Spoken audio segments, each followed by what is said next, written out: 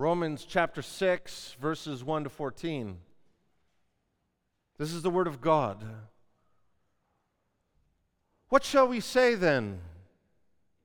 Are we to continue in sin that grace may abound? By no means. How can we who died to sin still live in it? Do you not know that all of us who have been baptized into Christ Jesus were baptized into his death? We were buried, therefore, with him by baptism into death, in order that just as Christ was raised from the dead by the glory of the Father, we too might walk in newness of life. For if we have been united with him in a death like his, we shall certainly be united with him in a resurrection like his.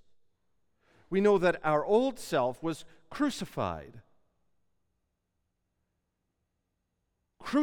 with him in order that the body of sin might be brought to nothing, so that we would no longer be enslaved to sin. For one who has died has been set free from sin. Now, if we have died with Christ, we believe that we will also live with him. We know that Christ, being raised from the dead, will never die again. Death no longer has dominion over him. For the death he died to sin once and for all, but the life he lives to God. So you also must consider yourselves dead to sin and alive to God in Christ Jesus. Let not sin therefore reign in your mortal body to make you obey its passions. Do not present your members to sin as instruments for unrighteousness, but present yourselves to God as those who have been brought from death to life, and your members to God as instruments for righteousness. For sin will have no dominion over you, since you are not under law, but under grace. The word of God. Let's pray.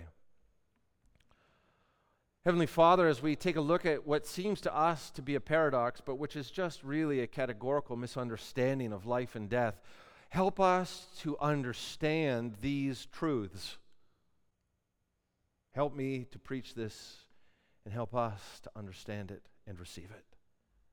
I pray this in the name of Jesus Christ. Amen. Please be seated. Let's take a look at today's text. The very first question in chapter 6 is this: what shall we say then? Now, this question is requiring us to go back and remember what we've been talking about.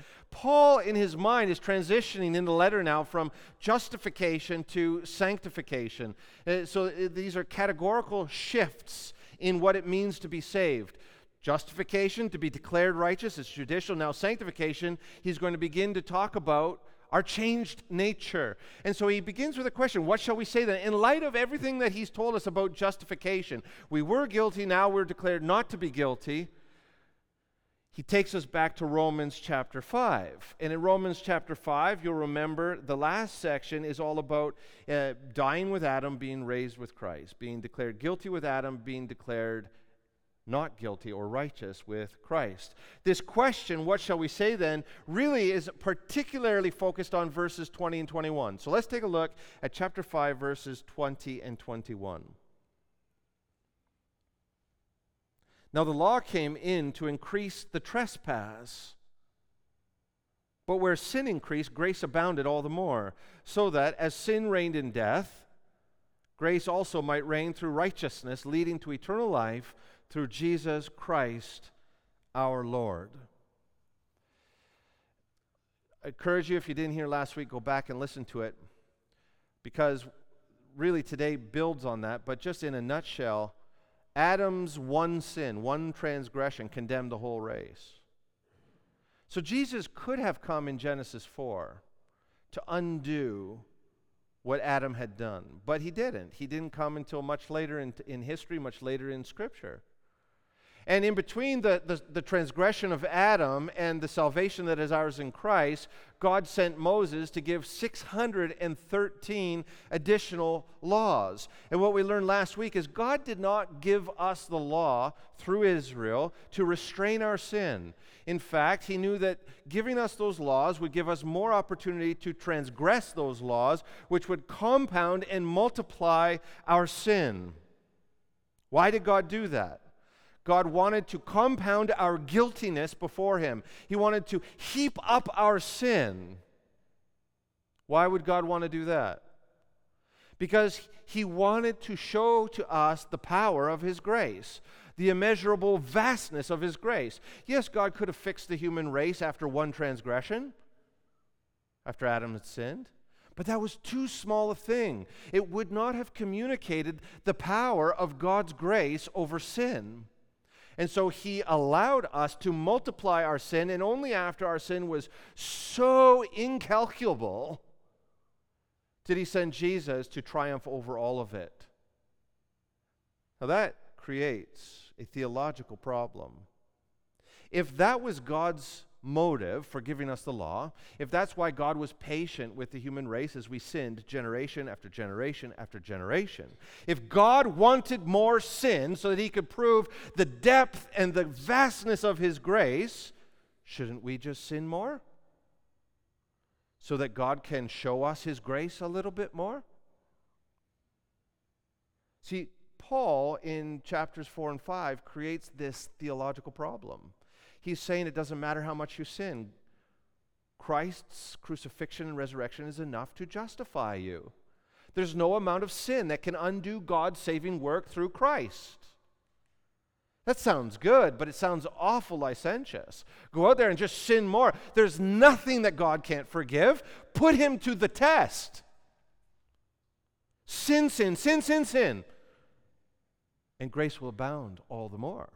See, that's the problem with chapters 4 and 5, and that's why anyone who preaches the gospel accurately opens themselves up to this accusation. You're just saying that we can go and sin.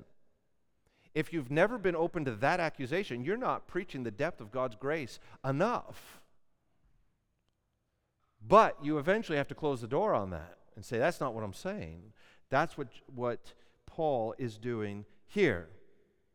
This is the question. Look at chapter 6, verse 1. What shall we say then? In light of justification, which creates this problem, are we to continue in sin that grace may abound?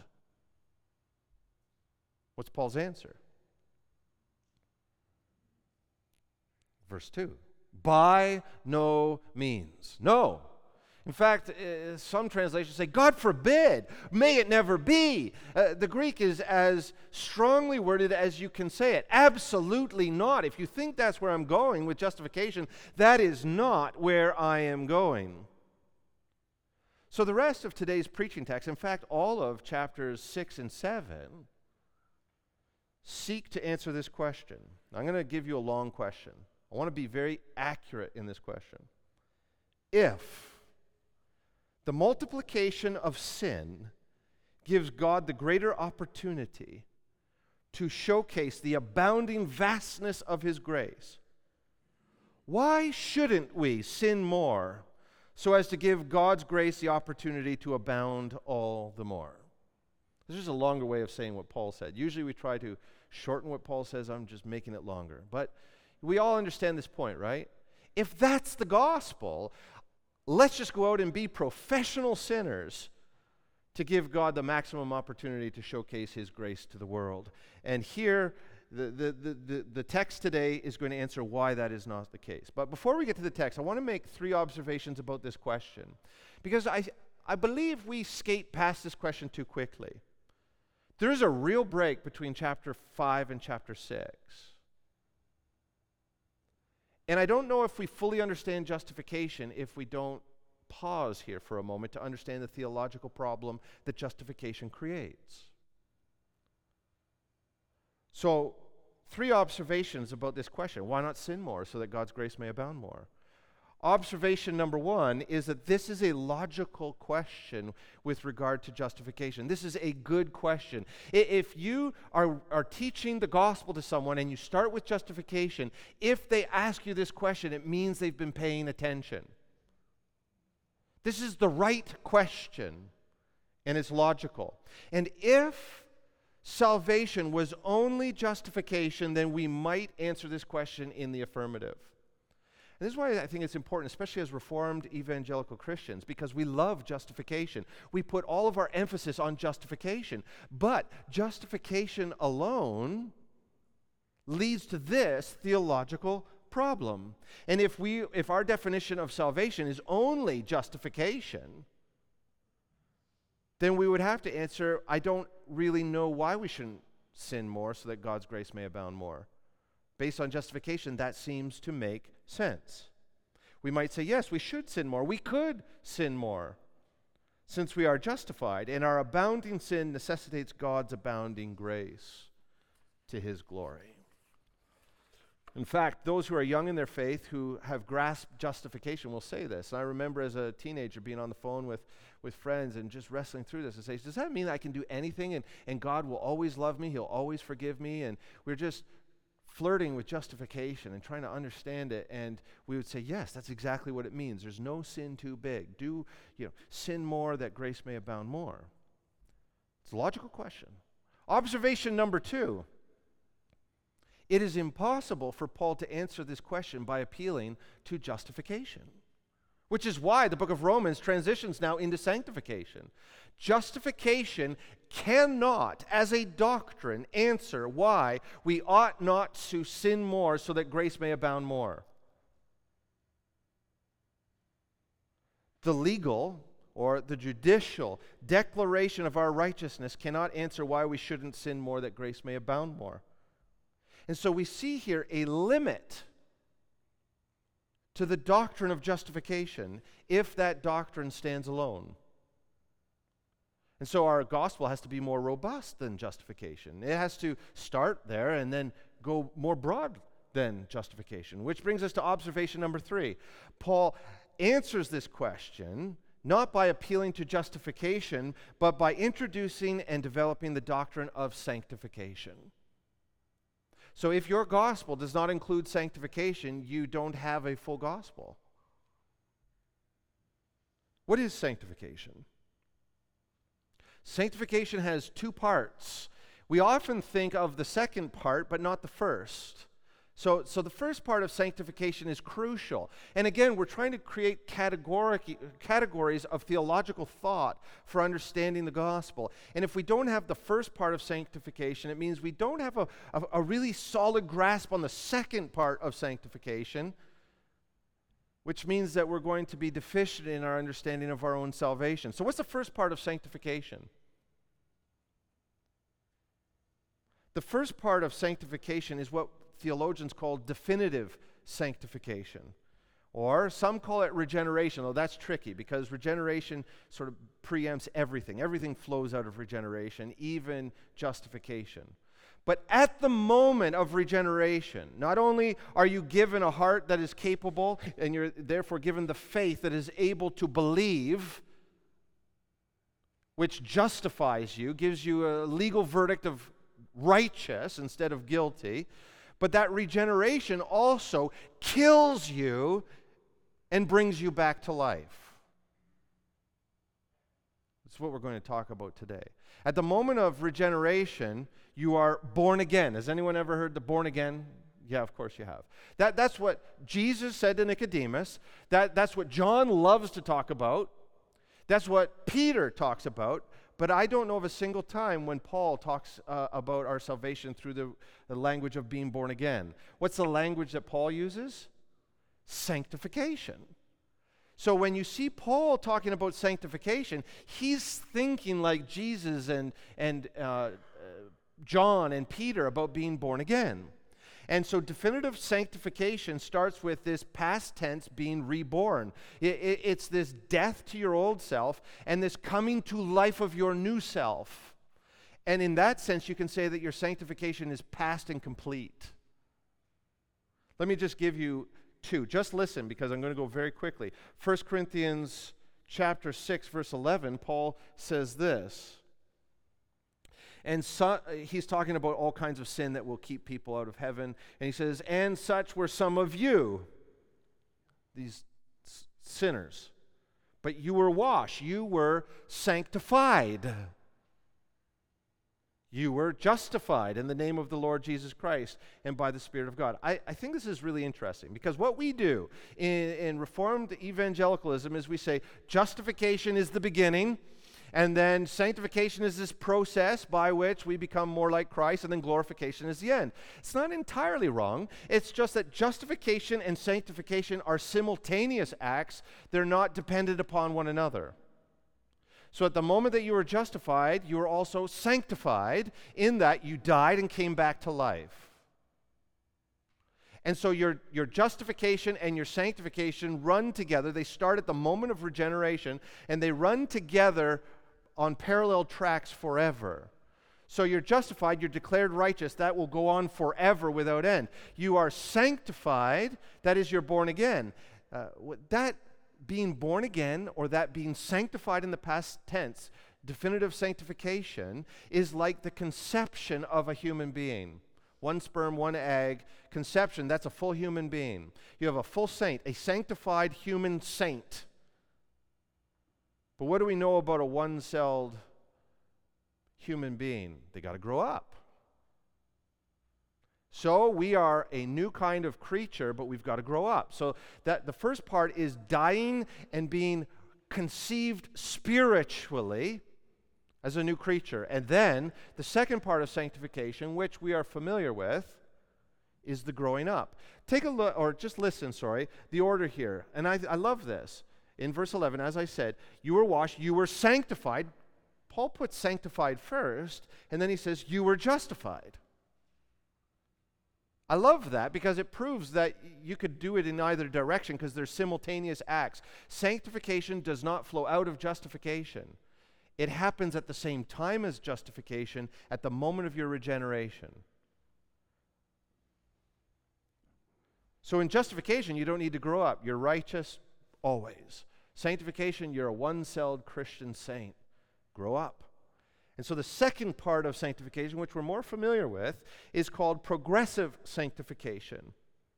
And this is that idea that we are being transformed from one degree of glory to another.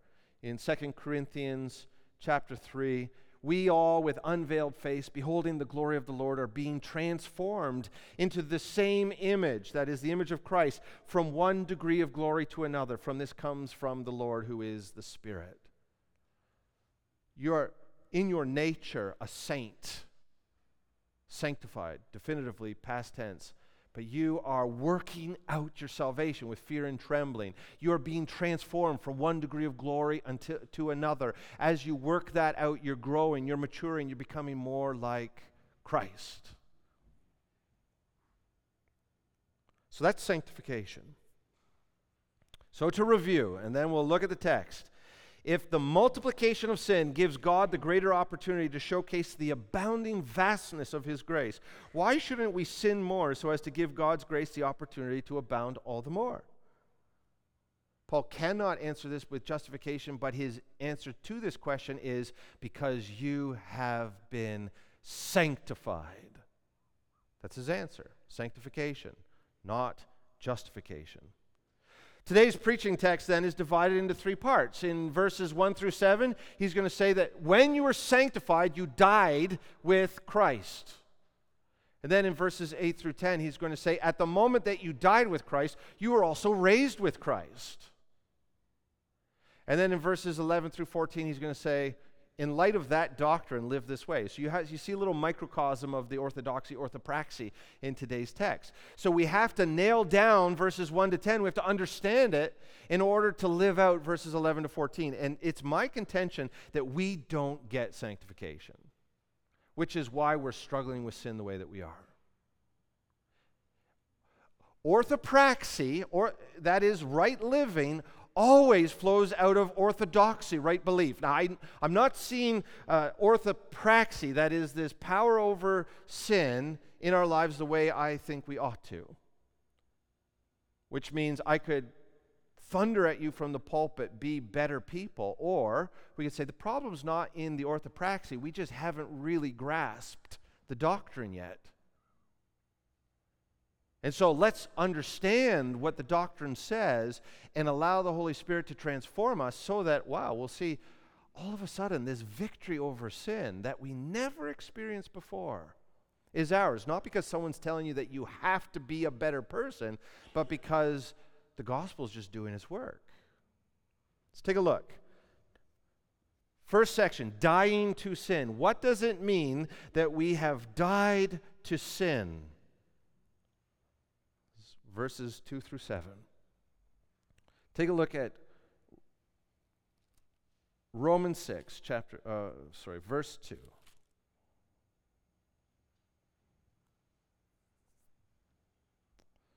How can we, who died to sin, still live in it? This is a rhetorical question. What answer is Paul expecting? Should we sin more? By no means. How can we, who died to sin, still live in it? What answer is Paul expecting? He's saying you can't. It's impossible. Dead people do not sin. Dead people do not sin. Dead people can't do anything. If we're just using that, look at a dead person, dead people do not sin. So if you have died to sin, how can you still live in it? It's a logical impossibility. Now, at this point, we close the Bible and say, well, that's not my experience, so I'm out of here. Or right now, you're checking out. You're like, okay, I just don't know where this is going. I still wrestle with sin. Therefore, this is not for me. Stick with me. Hear the whole doctrine. Allow it to seep deep into your soul. In what sense have we died to sin? Well, to answer that question, Paul asks another question, which is a little frustrating. We'll get to the answer.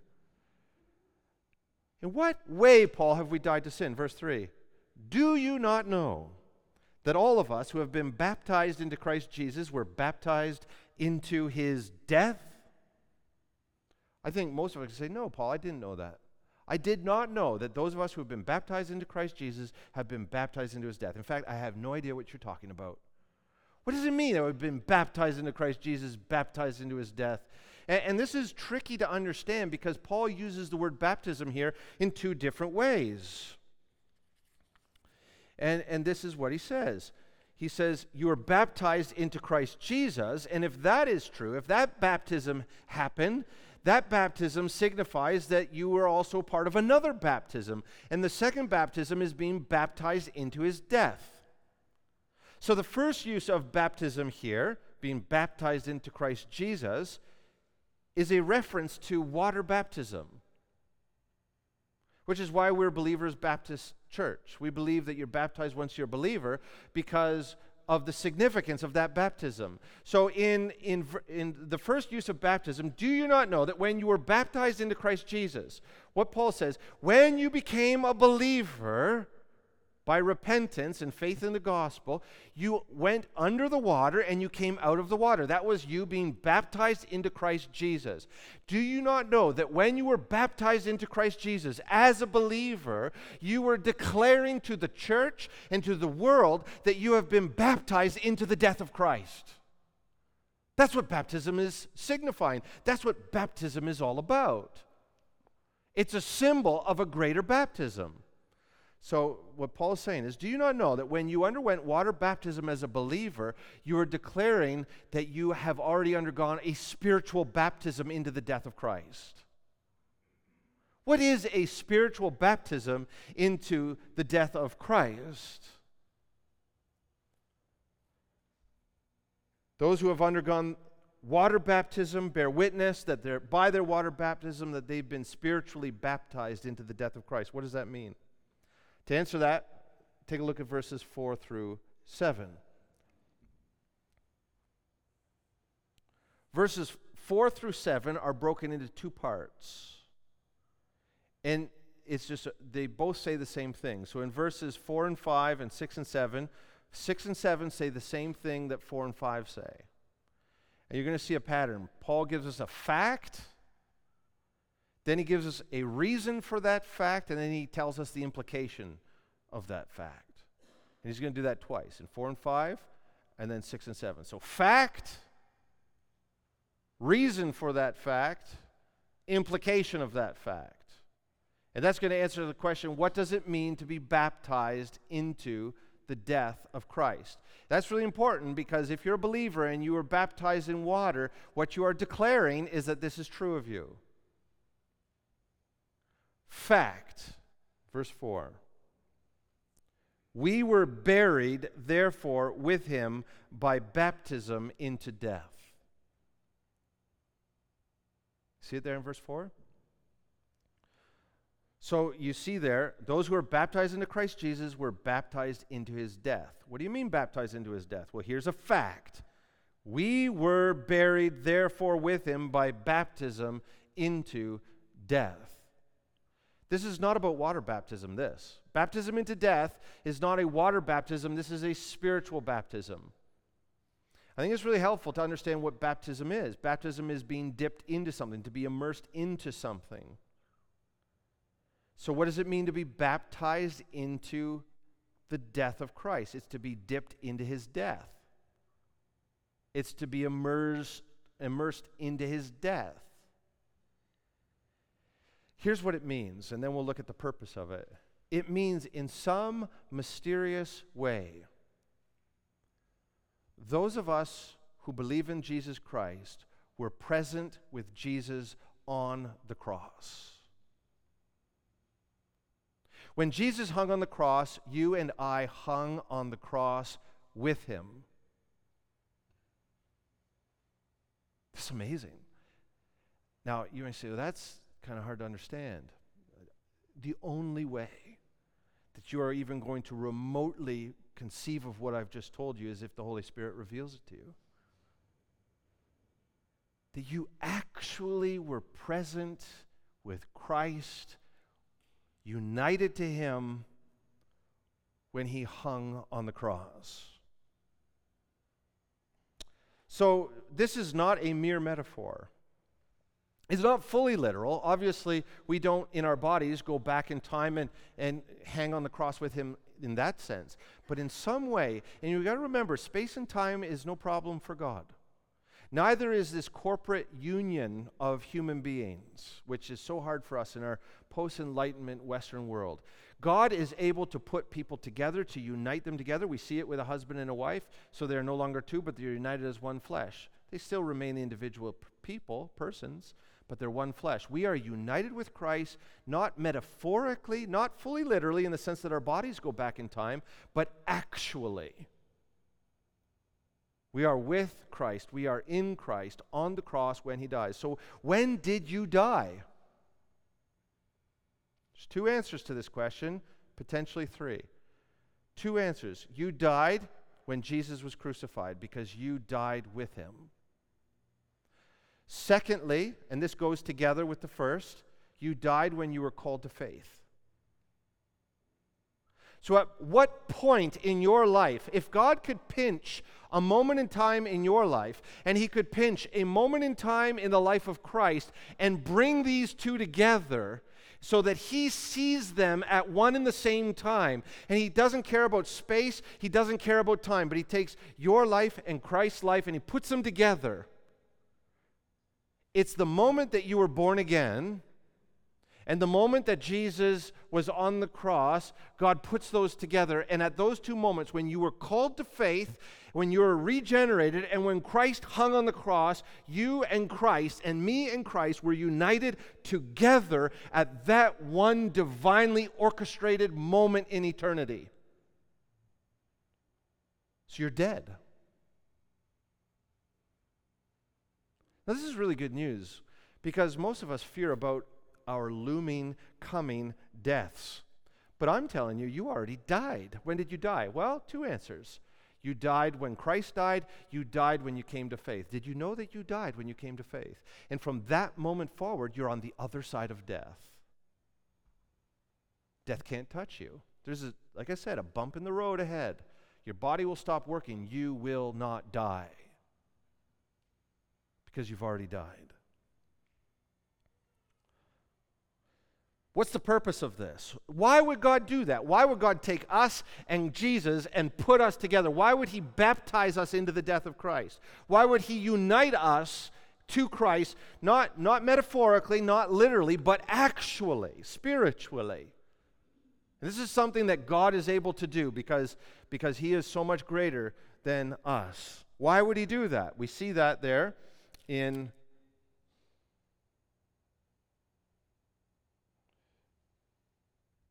verse 4. So we were buried therefore with him by baptism into death. That's the fact that I've just told you about. In order that. That's purpose. Why did God do this? He did it for a purpose. He didn't just do it for fun. He's trying to bring something about. In order that, just as Christ was raised from the dead by the glory of the Father, we too might walk in newness of life. That's the purpose. So God unites us to Christ, but this is interesting. He doesn't unite us to Christ when Jesus was conceived in his mother. He doesn't unite us to Christ when Jesus is walking on the water. He doesn't unite us to Christ in anything that Jesus did before he was hanging on the cross. But when God unites us to Christ, he takes us and he unites us to Jesus in his death. And from that moment forward in the life of Jesus, we are forever united, bonded together with him as one. Remember, Jesus says, the Father is in me, I am in the Father. And if you call on us, and we will come, we will be in you, and you will be in us. We're united. We're one. We're one. You can't rip us apart. And it's at the moment of death, and from that point forward, we're united to him. So God says, I'm going to put you into his death so that his death is your death. Not metaphorically, but actually. And then everything that happens to Jesus after that happens to us. That's awesome.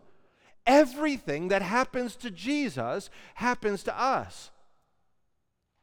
What Paul focuses in on here is just as Jesus was raised from the dead, so we too might walk in newness of life.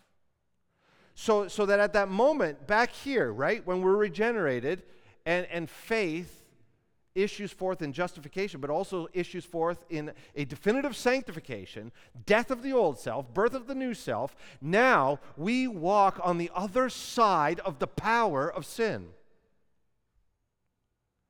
Sin literally has no power over you. If you're sinning, it's not because sin is too strong, it's because you're choosing to sin. It's not because you don't have a choice. And so God says, just as Christ was raised from the dead, you are a new creature. You are a new creation. Walk in newness of life. No longer walk as your old self.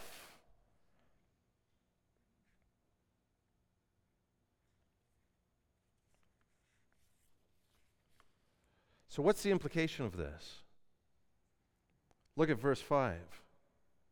For, so here's the implication, indicated by the word for, if we have been united with him in a death like his, we shall certainly be united with him in a resurrection like his.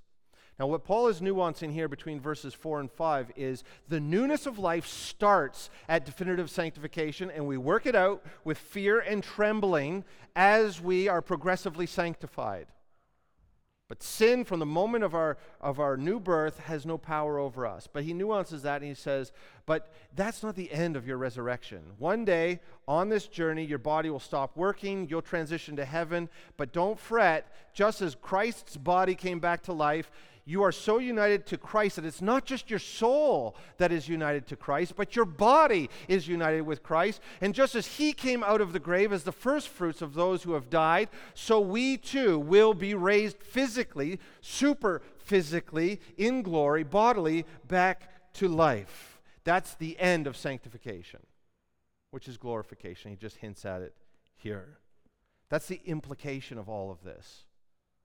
But right now, we are living in this progressive sanctification moment. Definitive sanctification is in our past. Now it is up to us to walk in newness of life. You've died. Sin's stranglehold over your life is over. Now, verses 6 and 7, Paul's going to say basically the same thing. So let's start with the fact. Fact. We know, verse 6, see it? Verse 6, here's the fact. We know that our old self was crucified with him. That's the same fact that we had up top. We were buried, therefore, we were united with him in a death like his. We were buried, therefore, with him in a baptism into death. What does that mean? Verse 6, our old self was crucified with him. This is the same thing. Before you were a Christian, you were a sinner. Sin had absolute power over you. You just got to choose what sin and how deep you wanted to take that sin. But our old self, who was controlled by sin, has been actually crucified. That person has actually died. What's the purpose of this? Well, we get a double purpose here. Take a look at halfway through verse 6. In order that, that's the reason why. Why did God crucify us with Christ, our old self? So that the body of sin might be brought to nothing. That is, the body of sin, our old self, our sin nature was abolished and annihilated. And you might say, well, hold on a minute. My sin nature hasn't been abolished and annihilated. And that's what chapter 6 and 7 is all about. So I can't answer all of that for you today. But let me just give you a little teaser for where we're going. Actually, yes. We're going to get to, later in the chapter, you've been made obedient from the heart. In your heart, what is the heart? The center of your soul. The center of your person, where your emotions are, where your mind is located. We often think of our brain, but in our soul, our mind is in our heart.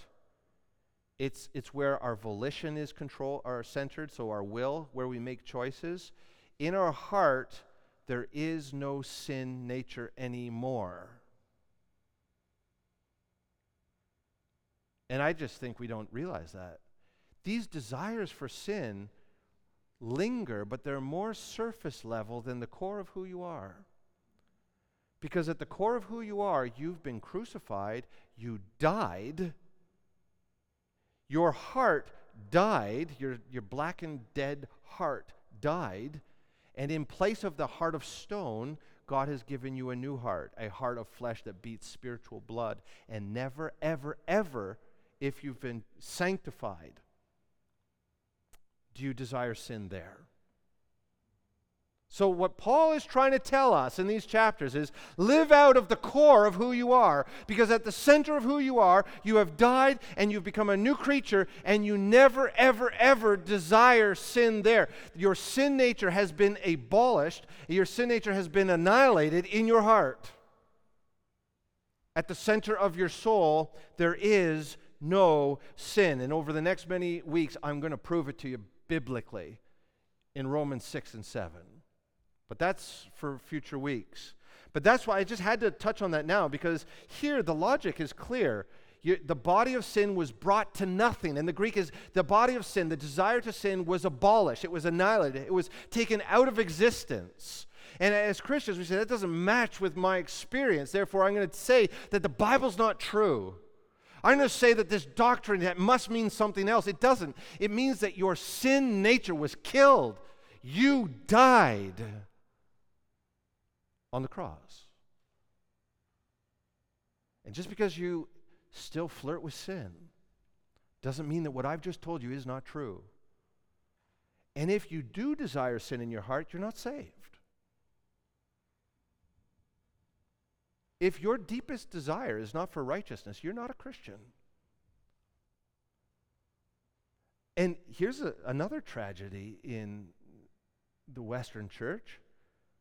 There's a lot of false conversions because we don't drill down to the depth of what the gospel is. And I don't want to just comfort you and say, oh, you're saved, if you're not. So you have to wrestle with God on that. Do you or do you not desire sin in your innermost self? We all desire sin in our flesh in the more surface levels, but deep down, are you grieved by your own sin? If you're not grieved by your own sin, and your full definition of the gospel is justification, I'm going to sin more that grace may abound more. I said the prayer, I'm fine. I'm not going to hell, so I'm going to live like anyone else. You're not saved. If you have not been united with Christ, if you have not been crucified with Christ, if you have not been sanctified and been born again, if your old self, the body of sin, the sin nature, has not been annihilated at your innermost being, you are not saved. So let's not say that this doctrine doesn't make sense just because we don't experience it. We either haven't understood it or we're not saved. But the doctrine stands. There's a second purpose here. So in order that the body of sin might be brought to nothing, so that, why does God want to crucify our sin nature? It's so that we would no longer be enslaved to sin. You see that? Next week we're going to get right into what all that means. If you've been sanctified, sin is not your master. It has no power. Implication 4, verse 7. One who has died has been set free from sin. And we're all the way back at the beginning. Right? The question, how can we who died to sin still live in it? Answer, the one who has died has been set free from sin. We don't have to sin. We have been united to Jesus in his death and resurrection. The power of sin is broken even though the presence of sin lingers. Which takes us to living in Christ. What does it mean that we live with Christ? Remember, we're united to Christ. When we're called, we die, and we're united in his crucifixion and his death, but we're also united with him in his resurrection. Take a look at verse 8. For if we have died with Christ, we believe that we will also live with him. We live with him now. We will live with, our bodies will live with him in our own resurrections from the dead. We've already gone over that. In verses 9 and 10, we can go over this fairly quick because we've kind of gone over most of the concepts already. In verses 9 and 10, Paul's just repeating himself again, saying, what's true of Christ is now true of all of those who are united to Christ. That's what it means to be united with Christ. We are spiritually linked with him forever and ever. Take a look at verses 9 and 10. Now, we know that Christ, being raised from the dead, will never die again. Death no longer has dominion over him. For the death he died to sin once and for all, but the life he lives to God. So let's just think about this in the sense of Jesus. Jesus died on the cross. While he was on the cross, he carried all of us in him, if we're in Christ. When he died, he took all of us into the tomb with him. And when he was raised back to life, we were all raised to newness of life with him, and our sin nature stayed in the grave. So there's sort of a splitting of ourselves at that point. Our sin nature dies with him and stays in the grave. Our new nature rises with him. And then Jesus ascends into heaven. So that's why Paul says that sometimes we're now seated in the heavenly places. Because where Christ is, we're united with him. We are spiritually united with him in the heavenly places. And when our body stops working, our souls will go to be where we, in some ways, already are. And then when Christ comes back to earth, our bodies will rise up and we will be united with our bodies again. We'll always be united with Christ. And then as Christ reigns age after age after age, forever and ever and ever, we reign with him because what is his is ours. This is a profound gospel. This is a lot more than just feeling good about like getting out of hell. This is amazing stuff. It blows your mind. You cannot conceive of this without the help of the Holy Spirit. For us, what I want us to know is if you're in Christ, you're on the other side of death. Don't waste another moment fearing death. And what would our lives look like if we truly believed that we were already on the other side of death? If the worst that someone could do to you was to kill your body so that you transition to a new and greater way of being alive in the presence of Christ, what would you do for Christ?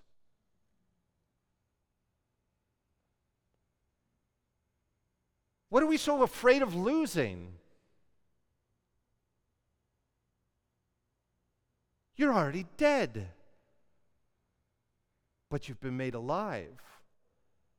Sin has no grip on you. Death can't touch you.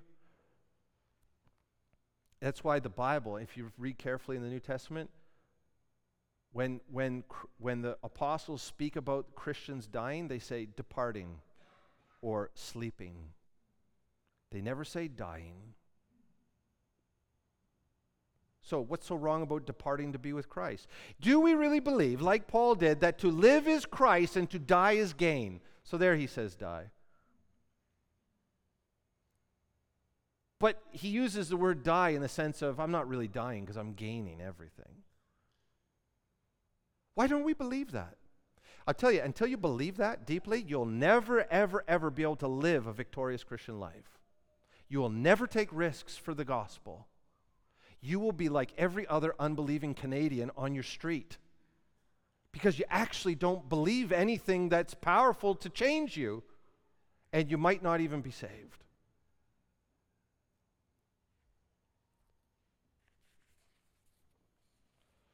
Which brings us to the imperatives in verses 11 to 14.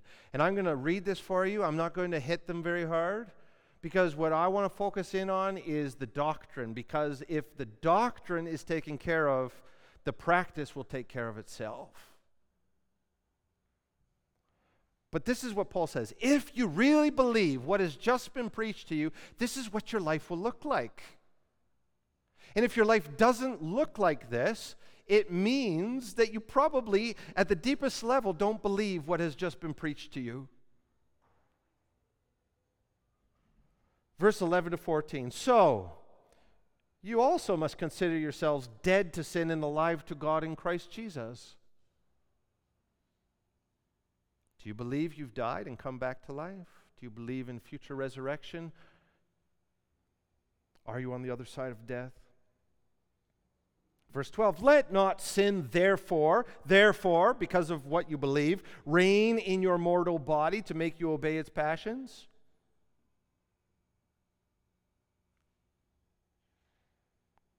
Do not present your members, that's your body, including your brain. Your brain is a member of your body, and your mind is in your heart. Your mind controls your brain. Do not present your members, everything, tongue, hands, feet, brain, to sin as instruments for unrighteousness, but present yourselves to God as those who have been brought from death to life, and your members to God as instruments for righteousness. For sin will have no dominion over you, since you're not under law, but under grace. If the multiplication of sin gives God the greater opportunity to showcase the abounding vastness of His grace, why shouldn't we sin more so as to give God's grace the opportunity to abound all the more? Well, if salvation was only justification, we might conclude that we ought to sin more so that grace may abound more. There's a limit to the doctrine of justification. At the very least, this is a logically plausible conclusion. However, the doctrine of sanctification renders this impossible. How can we, who've died with Christ and declared that we have died with Christ by baptism into Christ, water, symbolizing the union that we have in Christ by baptism into His death, spiritual, how can we go on sinning? It's a logical impossibility. If you go on sinning as if you're not saved, then you're not saved. That's it. We've already died. Our sin nature has been crucified. We have been given a new nature. I've said some pretty direct things. I don't want to soften it to give you license to sin, but what we're going to see in chapter 6 and 7 is the flesh lingers. Sin still is present in our flesh. What is the flesh? Nobody really knows. Paul never really bothered to tell us. But what we do know is it's not the heart. The flesh is the more surface level of who you are, and the power to choose what you do with the members of your body doesn't come from the flesh, but from the heart. So if your heart has been crucified and resurrected with Christ, live out of the center of who you are.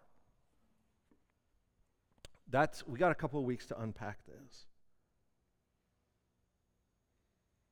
Therefore, my pastoral exhortation to you is simple. Stop sinning.